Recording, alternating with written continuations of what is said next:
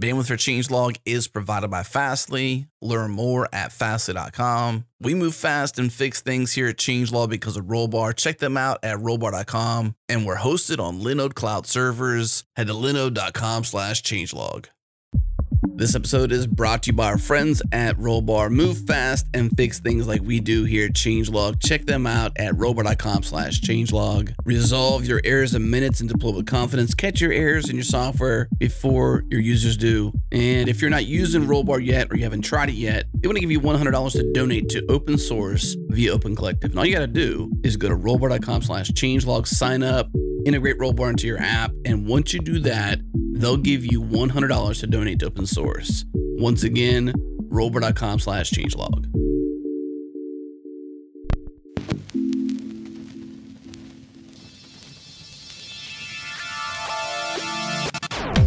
Welcome to JS Party, a weekly celebration of JavaScript and the web. Tune in live on Thursdays at 1 p.m. Eastern, 10 a.m. Pacific at changelog.com/live. Join the community and Slack with us in real time during the show at changelog.com/community. Follow us on Twitter. We're at JSPartyFM. And now on to the show. Hello, party people. Welcome to JS Party. I am KBall. I will be your MC this week, where we are going to celebrate JavaScript and the web and talk about all sorts of fun things with projects big and small. I am joined by my man, Nick Nisi. Nick, how you doing? I'm doing good. And Christopher Hiller, a.k.a. Bone Skull. I just have to bring that in every time because I love that name. How you doing, Chris? Super. How are you? Life is great. I'm excited about this topic, actually, and I think you two are great to have on the show because you have such a range of experience in different types of projects. So we're going to be talking about the ways that projects vary across size and age. This is a topic I've been thinking about a lot recently. On a episode a couple weeks back, we talked about how code camps often have a problem because folks are learning with projects and the lifespan of the project is at most some number of weeks. And so there are just practices that don't make sense in that range. So wanting to think through that a little bit more. Before we jump into that, though, I do want to do a little bit of a hint and a tease. We have an awesome giveaway that we're able to do to JS Party listeners. We're going to hold a little raffle contest, and we'll get details at the end of the show. So I suppose if you want to, you could skip all the way to the end to hear it, but really we want you to listen all the way through before you hear that. So that will come at the end. Make sure you take the time to listen all the way through. But let's kick off by talking about some of the dimensions along which projects vary, because there's so many different ways that a project might be different in terms of things like age, pace of change, mission criticality, all these other different things. Let me throw this out. Probably first, let's go to Chris, since you've got some pretty different stuff in the open source world versus your work. Like, what are some of the dimensions you've seen projects vary that have impacted the way that you approach them and the way that you do your code?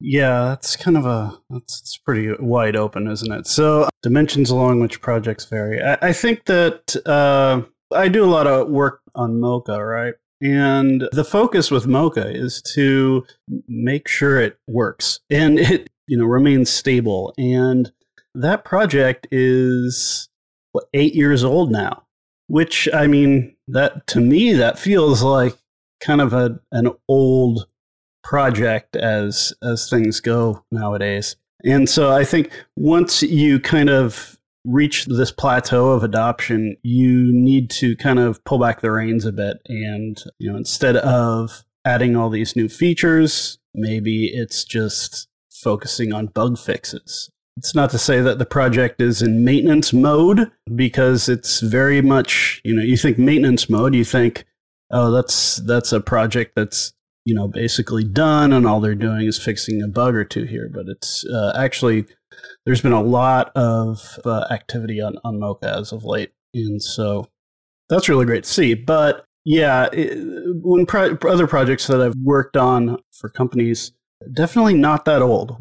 part of the reason that, I don't want to go off on a tangent, but part of the reason I decided I didn't want to do quote unquote production software engineering anymore was because I was continually working on these projects, which were essentially on these dev teams, which are feature factories. And if you haven't heard of feature factory, it's this terrible loop that a lot of software teams get into where it's just all about shipping new features, and there's not a whole lot of design. There's not a whole lot of postmortems or really time to stop and think. It's just pile stuff on. We need to kind of match what our competitors are doing, this sort of thing. And so I had never really gotten to this point with a software project in my professional career where I was mainly doing maintenance. And so it's new and it's definitely something I've had to learn as I work on Mocha because it didn't come naturally to me. I started and I wanted to just add more features to stuff because that's what you do, right? Little did I know,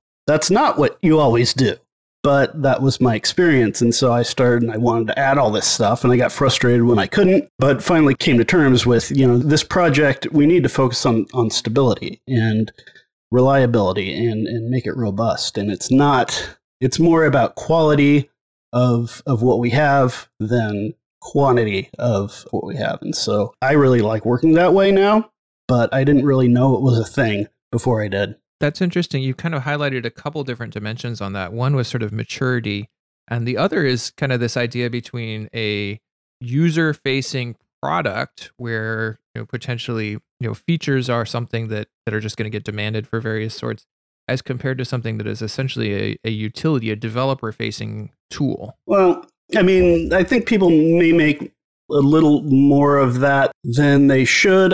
Granted, yes, the people that use Mocha are developers, and so there's a certain audience there. And with any product, of course, you got to tailor it to what your users need. But they're still users, and you still need to, it's not work for a client. We're not selling it. And so we have I guess I can say, luxury of looking at the product or the project as a whole and prioritizing the health of that project over necessarily one or two users who may want some really bizarre feature. And so that's kind of another neat idea because we have the ability to say no. When you're in that feature factory and you're cranking out widgets, you just do it. Yeah, and with that is also the luxury of not shipping anything until it's absolutely ready. So you're not cramming things, pulling late nights, getting that, not necessarily at least, but you can really hold off until things are the way that you really expect them to be. And that leads to, I would assume, not necessarily less error-prone code, but more deliberate code. Yeah. I have broken stuff and I have stayed up late to fix it because I know that that's going to ruin somebody's day. And there's probably a lot of people whose day would get ruined, right? So if there's a huge mistake, it still needs to be addressed in a timely manner. But yeah, when it's ready is kind of the idea.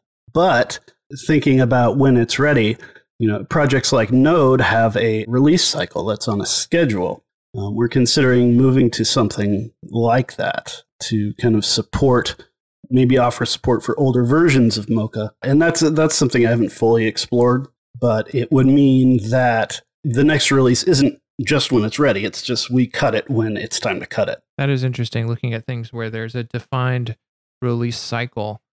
I would imagine that forces you to approach it pretty differently. Yeah, I think a release cycle, I think release cadence is the word I want to use. But yeah, I don't really know what we're getting into there. I've only seen how it works for Node.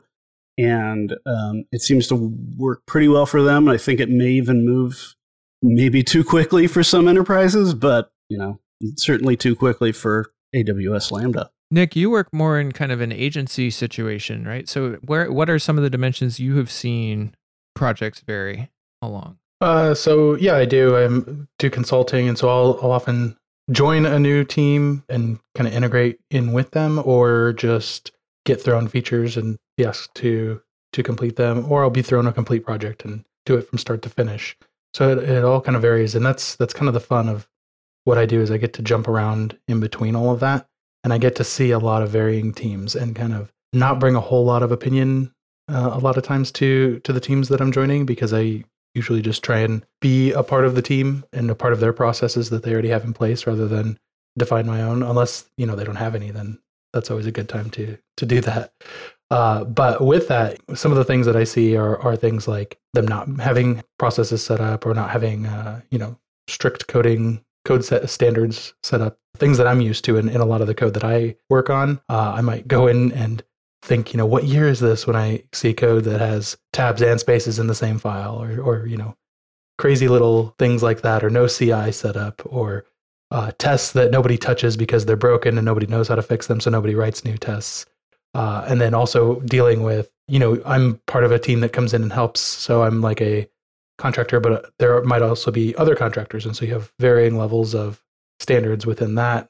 So there's a lot of variance that goes into the work that I tend to do. That's interesting. Yeah, I haven't worked for an agency, and I always thought it was, somebody comes to you, hey, we want this app built, you build it and give it to us. But what you mainly do is you actually integrate with existing dev teams to help them build their product. Is that mainly what you're doing? Sometimes. Kind of do both. So it kind of depends on the contracts and what the team or the company that we're going to work with actually wants. But yeah, so it kind of varies between both of those. One dimension that we haven't talked about as much here, but I think is kind of interesting. It's not something that I've worked in very much, but there is code, like the way that you want to approach code that's going to run inside of something like a pacemaker or a car or something else where failure modes have dramatically larger or more impactful effects than your average web app. Like that completely changes the way you're going to choose to approach that code. Yeah, it is. That's terrifying. Working on something so mission critical like that, where lives are at stake. I can't think of a time that I've ever done anything like that, and it kind of terrifies me, if I'm being honest. Yeah, it's interesting to think about, because I feel like the web is so dominant in terms of mind share and volume. There are so many people working on web-related projects. A very large amount of the code tutorials, etc., that at least I see that are written are kind of tied into the web in one form or another. That there's a set of sort of assumptions and practices related to those assumptions that kind of rolls along with that, right? Like if we make assumptions about the cost of an error and how fast it is to iterate things, like that's going to drive us in a very different direction. If you're thinking about the web, where, okay, an error might lose us a little money and give a user a bad experience, but we can roll out a deploy for that quickly and we'll see it instantly, as compared to like, I'm writing software for a pacemaker. I will never see the results of this software, but if it fails, somebody might die.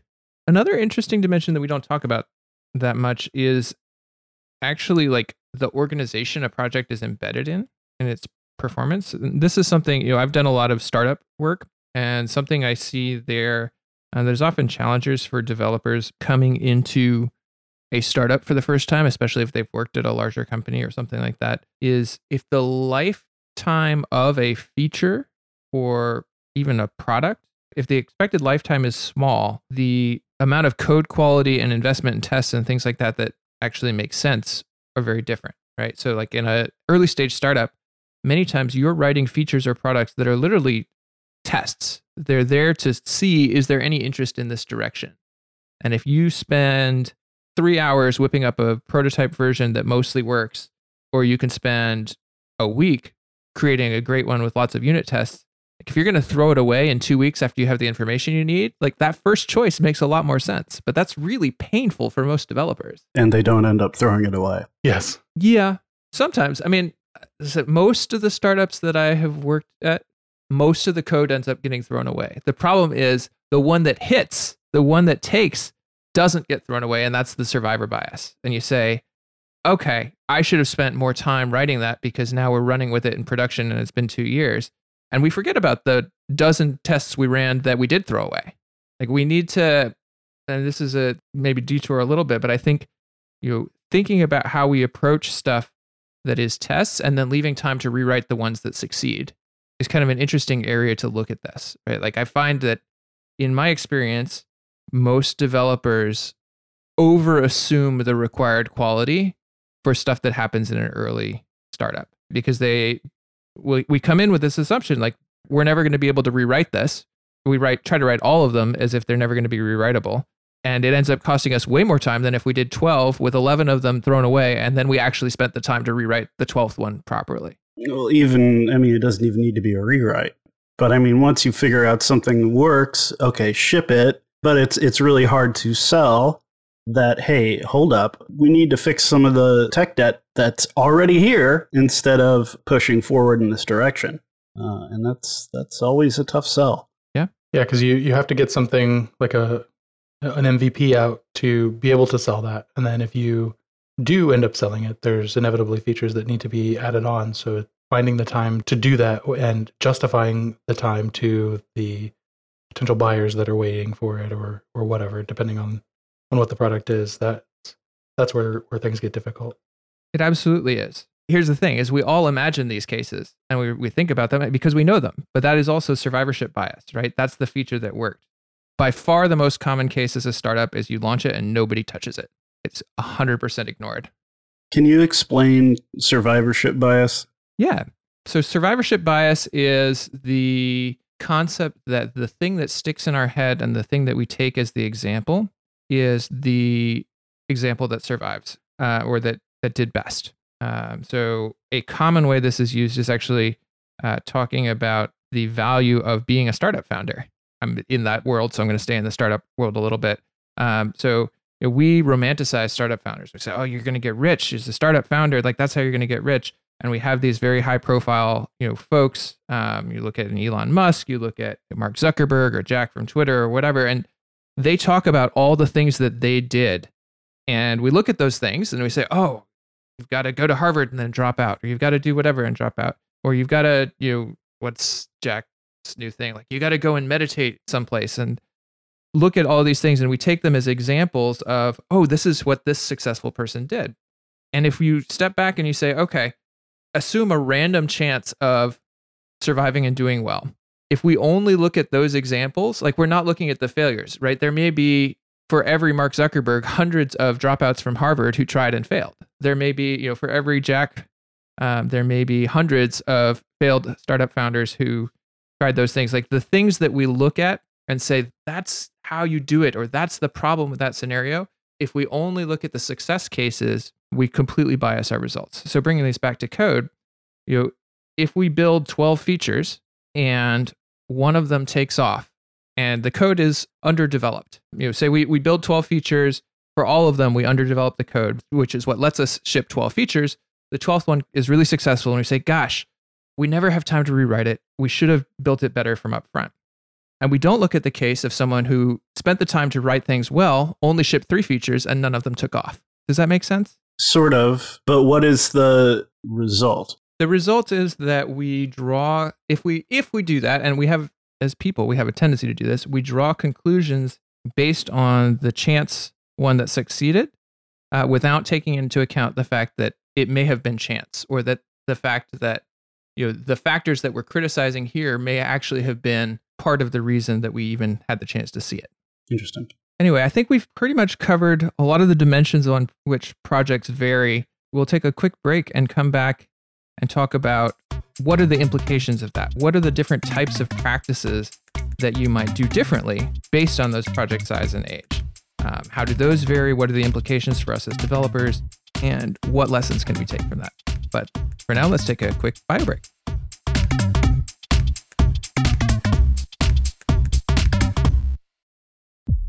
This episode is brought to you by Algolia, search technology to power your business. Trusted by Twitch, Stripe, Adobe, and many more. Even us. Yes, we use them to power our search, and we love the way they obsess over that developer experience. They let us fine-tune the index for the best results and report back what people are searching for, even surfacing search terms that get 0 results, which we love. Check the show notes for a link to get started for free, or head to algolia.com to learn more.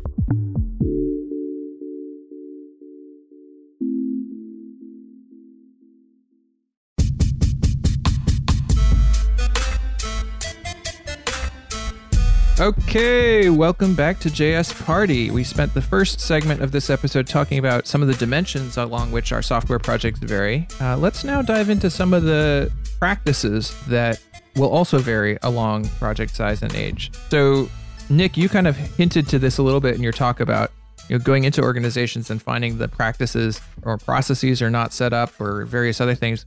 Do you want to expand on that a little bit more? Like, what are the different dimensions that you've seen varying based on client? Sure. So depending on the type of project that I might go into, there's different metrics that they might prioritize above others. And that's things like code coverage or documentation, or like what specific things get focused on in terms of like features being built and the teams building that, or like going through QA processes and things like that. That might be certain parts, just depending on the type of project that we're working on. Can you give some examples of different QA processes or things like that? It seems like a lot of the teams that I end up working with have kind of adopted this concept of inner source, which is kind of taking open source practices and using that internally within a company. So you're not necessarily working on open source stuff, but you might be adopting open source practices.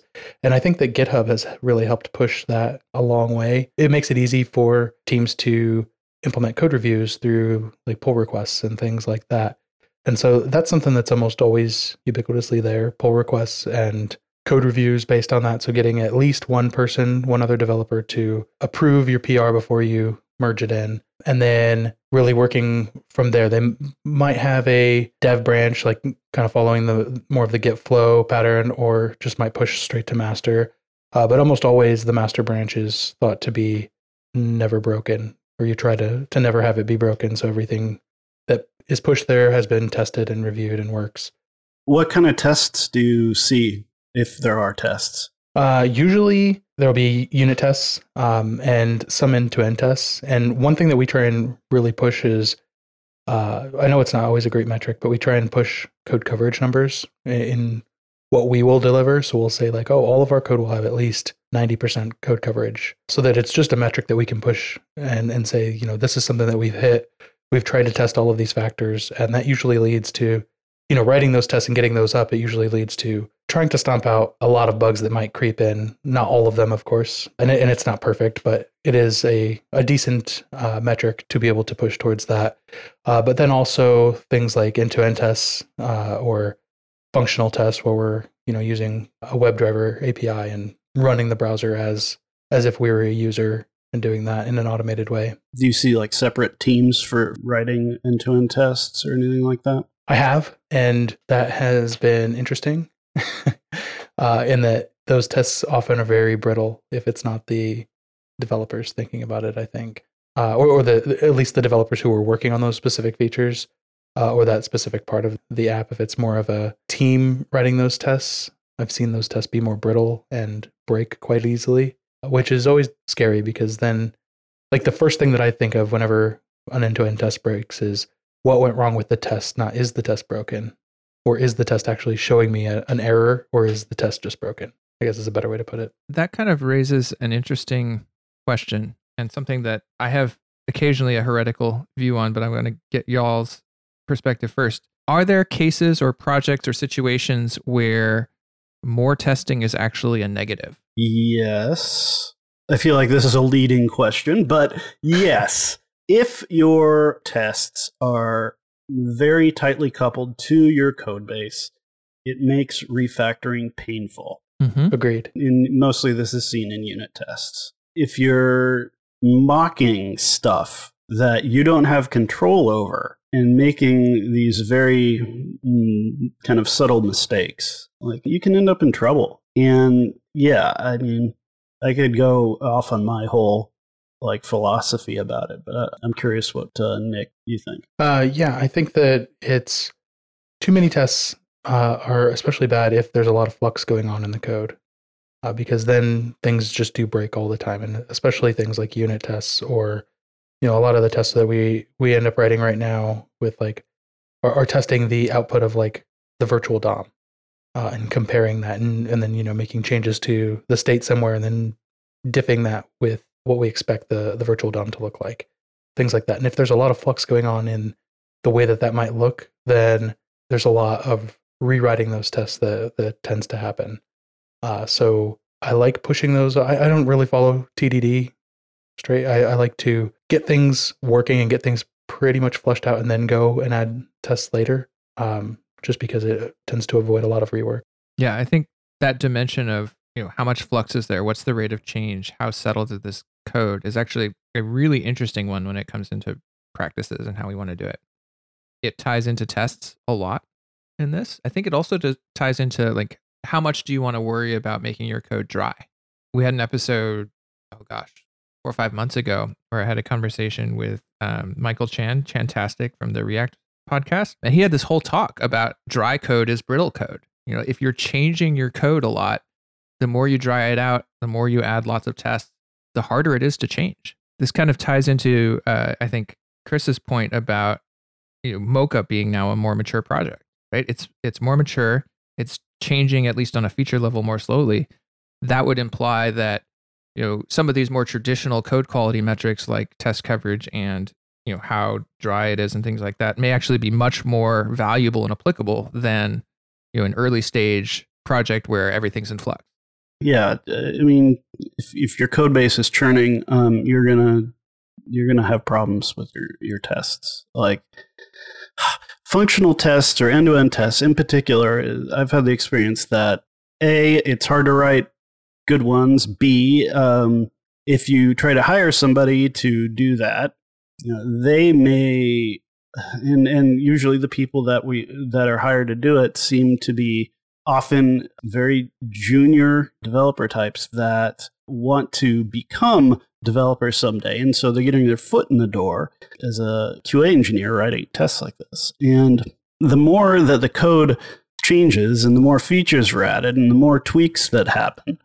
And so if you have this other person who's supposed to automate these things, it goes into this like pipeline, and there's just like this pile of tests that are perpetually broken, and there's like a backlog of things that they need to fix or write new tests for, and it's a huge issue. I've seen certain companies out there try to solve this with kind of crowdsourcing, and I don't know, I imagine they do some sort of macro recording or something to kind of flesh out these functional tests. But it's always, in the companies that I've worked for previously, it was always a really big source of conflict and headaches, just because keeping those functional tests up to date with continually changing features and new code and stuff was just not scaling very well. So what's the happy median then? I don't know what the solution is for a product team like I used to be on.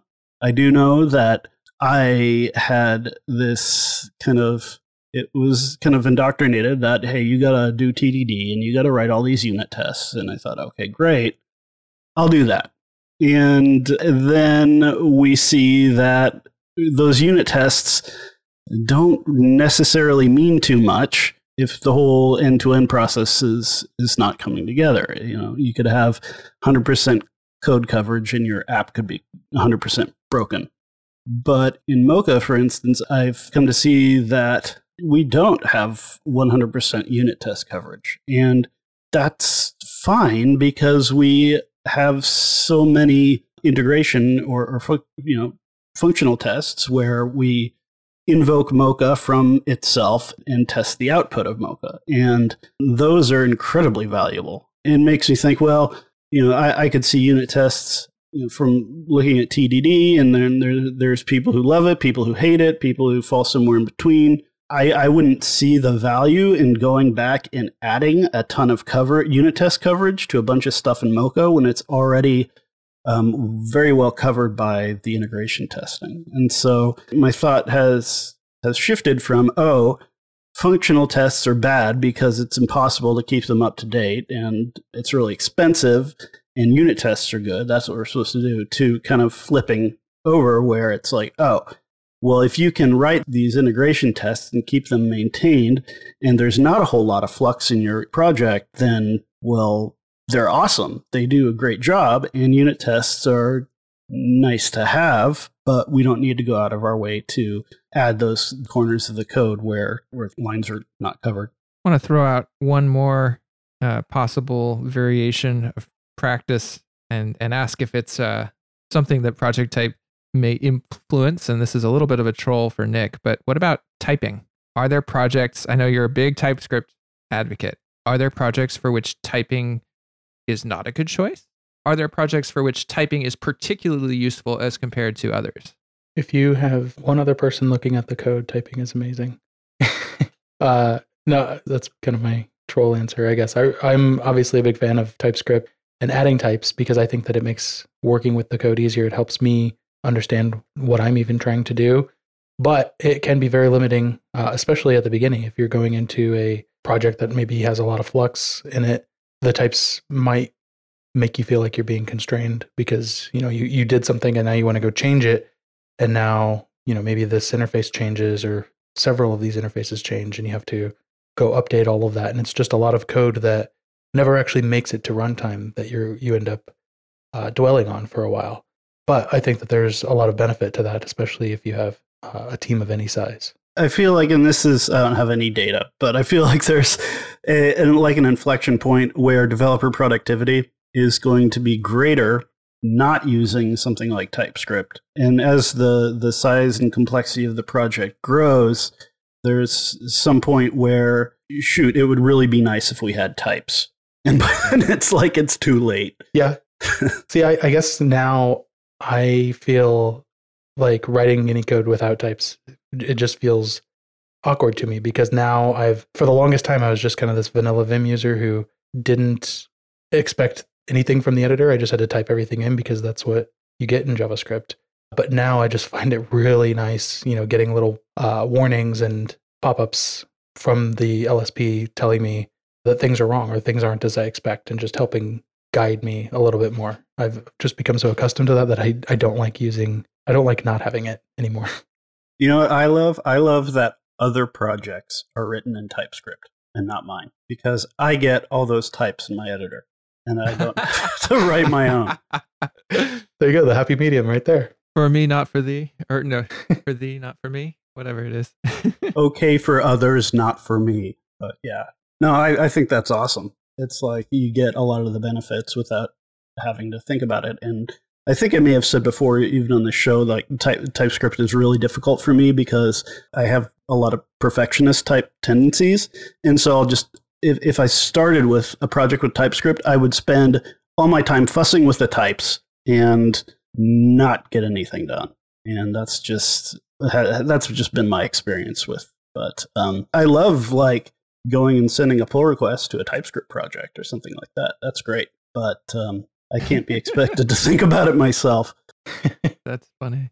That is one of the big things with TypeScript. You can go down that rabbit hole of wanting everything to be perfect. And if it's something that's pretty well out of your control, then you end up doing a lot of writing this code that never makes it to runtime, like I said. And that can be really demotivating if you're trying to do something. I was trying to use it on a project that was a Chrome extension. This was way back. I don't know. Things have probably gotten much better, but I couldn't find like any types for the APIs that Chrome would give you.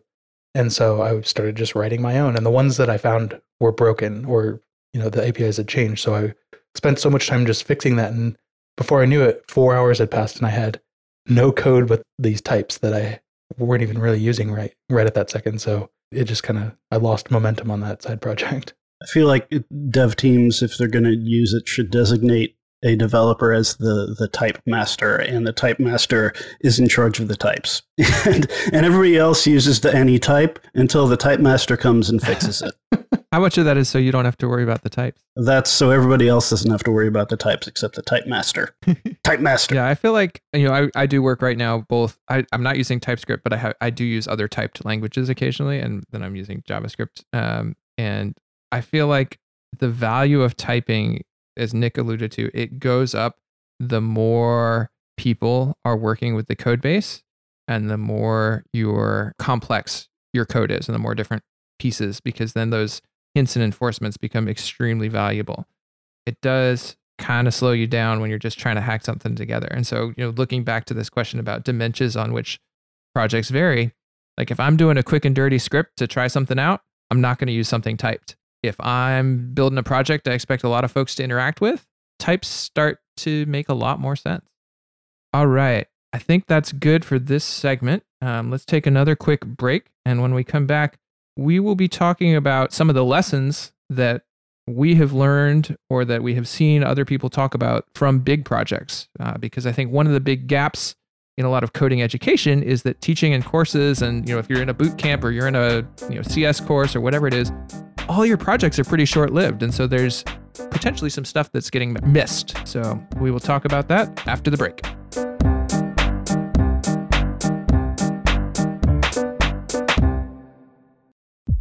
This episode is brought to you by Gauge. Gauge is a free and open source test automation tool by ThoughtWorks. The goal of the tool is to take the pain out of test automation, and to help with this, Gauge supports specifications of Markdown, which are easy to read and easy to write, reusable specifications to simplify your code, which makes refactoring easier, and less code means less time maintaining code. And finally, integrations. Use Gauge with your favorite tools and your IDEs in the ecosystem of your choice. Selenium, Sci Pro, CI/CD and CD tools like GoCD, Jenkins, Travis, and IDE support for Visual Studio, VS Code, IntelliJ, and more. Head to gauge.org/JSParty to learn more and give it a try. Again, gauge.org/JSParty.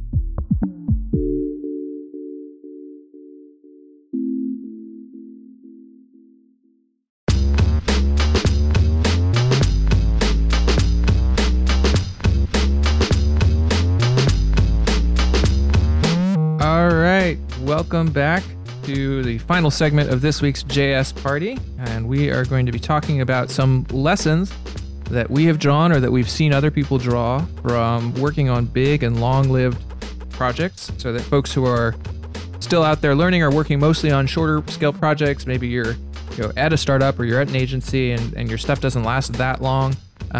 What are some of the lessons that you may need to learn to help scale for larger and longer term projects? Anybody excited to jump on a lesson they've learned? Larger projects and long-lived projects are very boring compared to very short-lived projects. And several big ones don't tend to use the latest and greatest of whatever is in the JavaScript or whatever ecosystem. So there's a lot of older legacy code that, if you just go by like Hacker News or Reddit, is totally dead and nobody's using, but it's actually very much in use. Grunt. Yes. Yeah. That's exactly what I was thinking of. Wait, isn't Grunt dead? I heard Gulp was dead. Essentially. Is Gulp dead? I saw some posts that he made that he was like, I have all these great ideas for the next version of Gulp. And I think he said something about he was thinking about crowdsourcing funding to work on them. I don't have the experience of working on, I didn't go to code school. I'm not sure what those projects look like. I haven't done a whole lot of short-lived projects. So, yeah, I'm more curious to see what people who've, like Nick, who've worked on both types have their experiences. I do think one of the interesting things that I've seen going in sometimes to, help folks with very old long-lived projects, and this ties a little bit into what Nick is talking about, is there is often a lot of really old stuff, and an extremely valuable skill is learning how to refactor code gradually, right? How do you put scaffolds in place so that you can safely update old code?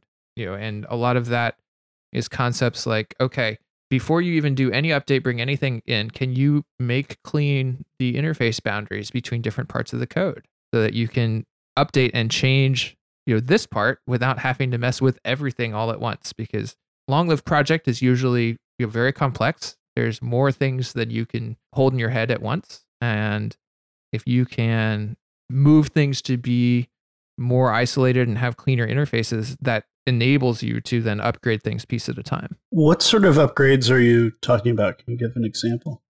Sure. So I helped out with a project. I went in and did sort of a training on a team that had a project that was written in Cold Fusion.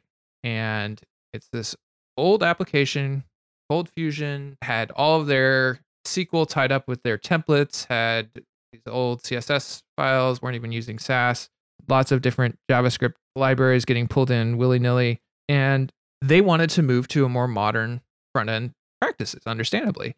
And sort of kind of working with them to think about, how do we take, for example, these pages where our concepts of how we're manipulating data and how we're displaying data are all kind of entangled together, and even give ourselves the opportunity to upgrade pieces of it by disentangling those parts, and kind of creating separated data and presentation. That's a very legacy seeming example, right? You wouldn't expect a modern company to be doing all of those things, and yet they were, because this app had been around for 10 years and they'd never had the bandwidth or time to refactor it. You can look at similar things, like if you're thinking about a modern front end trying to adopt React or Vue or Angular or something like that. Like, can you find ways to segment out pieces of your project and start upgrading them bit by bit? Is that by making them more components? Is that by having an app that is like moving over page by page? There are different ways you can approach it, but the sort of skill that you have to sort of adopt or learn for these bigger and older projects is like, how do we create modularity where it may not exist, right? Because in a small project, you can usually hold the whole thing in your head, and you can, I want to update my React application. I want to change it over to Vue. Okay, I'm going to do a big bang rewrite, and since my app has 20 pages, it'll take me 3 weeks, but then I'll be done. If you have a project that's been worked on for years and years and years, like, you need to be able to create modularity where it may not exist. And in JavaScript, modules didn't exist for a long time. So you might run into that still in older projects. Yeah. Have you ever updated a non-modular project to a module-based project? Mm-hmm. It was not fun. Those projects relied on, oftentimes it would rely on things like concatenating files in the right order, or having script tags just loading in the right order. And so somebody had to manage that and understand that this piece comes before that. So if I need this, it has to be loaded before this and before this. And then you can run into lots of problems with that. But then the kind of community-grown modules got introduced, and that really helped a lot. So AMD and CommonJS. But then CommonJS and the browsers, they don't really get along. So we kind of covered that in the last episode, talking about how NPM has kind of taken over the world, and including the front end. But there's all of this CommonJS code that can't natively run in the front end at all. And so it's really nice that we have all of that now, but there's a lot of code that is still not anywhere close to using the ESM module syntax or anything like that. And so I think that's another thing that you can do, is kind of segment off the code and introduce the build step into a small portion of the code that can give you the same kind of output, but then can help you modularize your code. I've done something like this. It wasn't, switching to ES6 modules, but it was an app, and essentially what it was maybe a PHP entry point, and in that PHP file there was a list of script tags, and those were being output to the browser. And I was able to look at all those, and this is including third-party libraries, stuff pulled out of Bower. There was stuff just kind of thrown in with using globals all over the place and not encapsulated or contained in any way. And I was able to actually use Webpack to bundle the whole thing. But I know people give Webpack grief because it's so hard to configure and this, that, and the other thing. But you know what? If you're presented with a situation like that where it's just script soup, Webpack does give you the tools to be able to sort things out. And eventually I figured it out. It was not easy. There's a whole bunch of aliases and these kind of hacks that needed to happen, but plugins were there to do all of it. And it was just a matter of figuring out, okay, this module does this weird thing, and it's needed by module X. I was able to do it because Webpack is very powerful and customizable. So I guess you could call that a success story. Well, I think it highlights a really interesting practice that may not be obvious if you've, once again, kind of worked only in smaller or newer code bases, which is the first thing you want to do when you're tackling something like that is set up, reproduce your existing system with the new system, right? So don't try to modularize your code and introduce Webpack and all of that all in one go, right? Put Webpack in and just figure out, how do I use aliases to reproduce the existing build with Webpack? Okay, once I've got that working and I know that it's there, then I can tease out bit by bit, like, okay, this could become a module that's imported in a real way, or pull things apart. But if you try to do it all at once, you'll get lost in the complexity. Yeah, absolutely. Just like one thing at a time. And even that is just big enough. It's like, yeah, wow. I mean, you got third-party like vendor scripts that are pulled down and saved, and they're 4 versions old, and then you need to try to like get everything to pull from NPM, and those versions are different, and the files you get are different. Oh my god. But yeah, don't bite off more than you can chew. I mean, I figured I could do it, and that's why I did it, but I knew it was possible. If I would have tried to take those crazy scripts that just throw everything in the global namespace and try to make ES modules out of them, that would have seriously put the brakes on things. So. Yeah, and front-end development is really, that's one of the benefits of it, is that it's really set up for being able to incrementally add and change things, or at least it seems to have evolved that way with things like Webpack and being able to take any kind of file and make them all work together. You can build a build process out of that will get your code into production with any format and mixing and matching everything so that you can slowly migrate over towards one format and refactor your code like that. And then the same thing goes with introducing types. If you were going to do that with TypeScript, you can incrementally, start with one file and type that and then make sure that it works and then slowly add more types to more files as you go. But it's all about getting the infrastructure in there to allow you to make those incremental changes and then rigorously test along the way. That's not something that you have to think about much with newer projects, I think. Well, that raises an example of a place where tests can be super useful. And a lot of times if you're coming into a legacy project, there may not be full test coverage, but if you can set up tests, whether they're automated ideally, or even just manual but well documented of what the expected outcome is around the area of code that you're going to be modernizing or addressing, then you can, as you go along, be sure that you're not effing things up. Mm-hmm. Yeah. I mean, so if your legacy app doesn't have those functional tests, yeah, it may be really difficult to do that up front, right? Especially if your code is spaghetti or not written in a very testable way. And then maybe you want to, oh boy, yeah. So you're afraid to move forward with the modernization unless you get these tests in place. And it's painful to put the tests in place because the code is bad. That's one of the reasons I sort of highlighted that you can even do manual tests, right? Like, what is the functionality that this is even trying to support? If I test through it right now physically, what does it do? Okay, I wrote all that down. I wrote how I tested it. Now I changed something. Does it still freaking work? Because, I mean, ideally it's all automated, but there's some code that writing a test for is just like you're going to spend days on that. Yeah. Yep. And it's totally achievable because, that's why all of our banks are running on the latest version of Node, right? One thing I do want to highlight here too is like we're using the word legacy a lot. Honestly, like the speed that web technology moves, legacy code might be code from 6 months or a year ago. It doesn't have to be that far out of date before it's something that perhaps needs to be modernized or there's better practice. I mean, legacy code might just mean we wrote this in a hurry because we were under a time crunch and now we have time to look back at it, even though it's only 3 months later and we say, oh, we should have done that differently. That feels like legacy code. Yeah. And code that maybe wasn't written with maybe performance in mind. So quickly getting something started and proving out that it's possible, maybe it's not done in the most efficient way, and there's ways to refactor that. And that could be code that's not, years and years old, just months old maybe, that you want to go back and revisit. All right. Any other lessons that y'all want to highlight, or shall we get to the quick special contest announcement? Contest it up. All right. So this contest is pretty exciting, and it's going to be an experiment. So the high level is coming up this summer, June 21st and 22nd. There's going to be NodeConf Colombia taking place in Medellin, Colombia, and we will be there doing a live episode.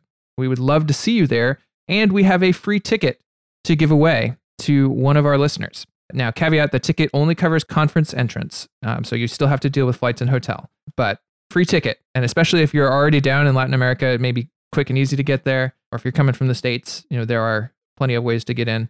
I just looked at those flights. I was doing them. So anyway, we have a ticket to give away, and we're going to give it away in a raffle.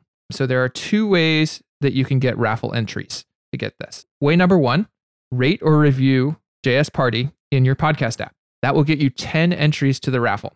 Alternative, for those who either don't want to do that or want to do that but also want more entries because they're really excited about this ticket, share your favorite episodes from JS Party on social media. That will get you 1 entry into the raffle per episode shared. And whichever of these you do, take a screenshot of it and send it to jsparty@changelog.com. Email it to us, and we will collect entries up through the end of April. So you have all month of April to do this. And then we will be putting all the entries into a raffle software. We're still figuring out. I think we're going to use an open source raffle software. So it'll all be open. It is changelog. So we want to use open source and highlight that. And we'll pick out a winner who will get the free ticket to NodeConf Columbia. With that, I think we're ready to wrap up this week's JS Party. Thank you for joining us, and we hope to see you next week when we have our next party about JavaScript and the web. Take care, y'all. All right, thank you for tuning in to JS Party this week. Tune in live on Thursdays at 1 p.m. U.S. Eastern at changelog.com/live. Join the community and Slack with us in real time during the shows. Head to changelog.com/community. And do us a favor, share this show with a friend, rate us on Apple Podcast, go into Overcast and favorite it. And thank you to Fastly, our bandwidth partner. Head to fastly.com to learn more. And we move fast and fix things around here at Changelog because of Rollbar. Check them out at rollbar.com. We're hosted on Linode Cloud servers. Head to linode.com/changelog. Check them out and support this show. Our music is produced by Breakmaster Cylinder. And you can find more shows just like this at changelog.com. Thanks for tuning in. We'll see you next week.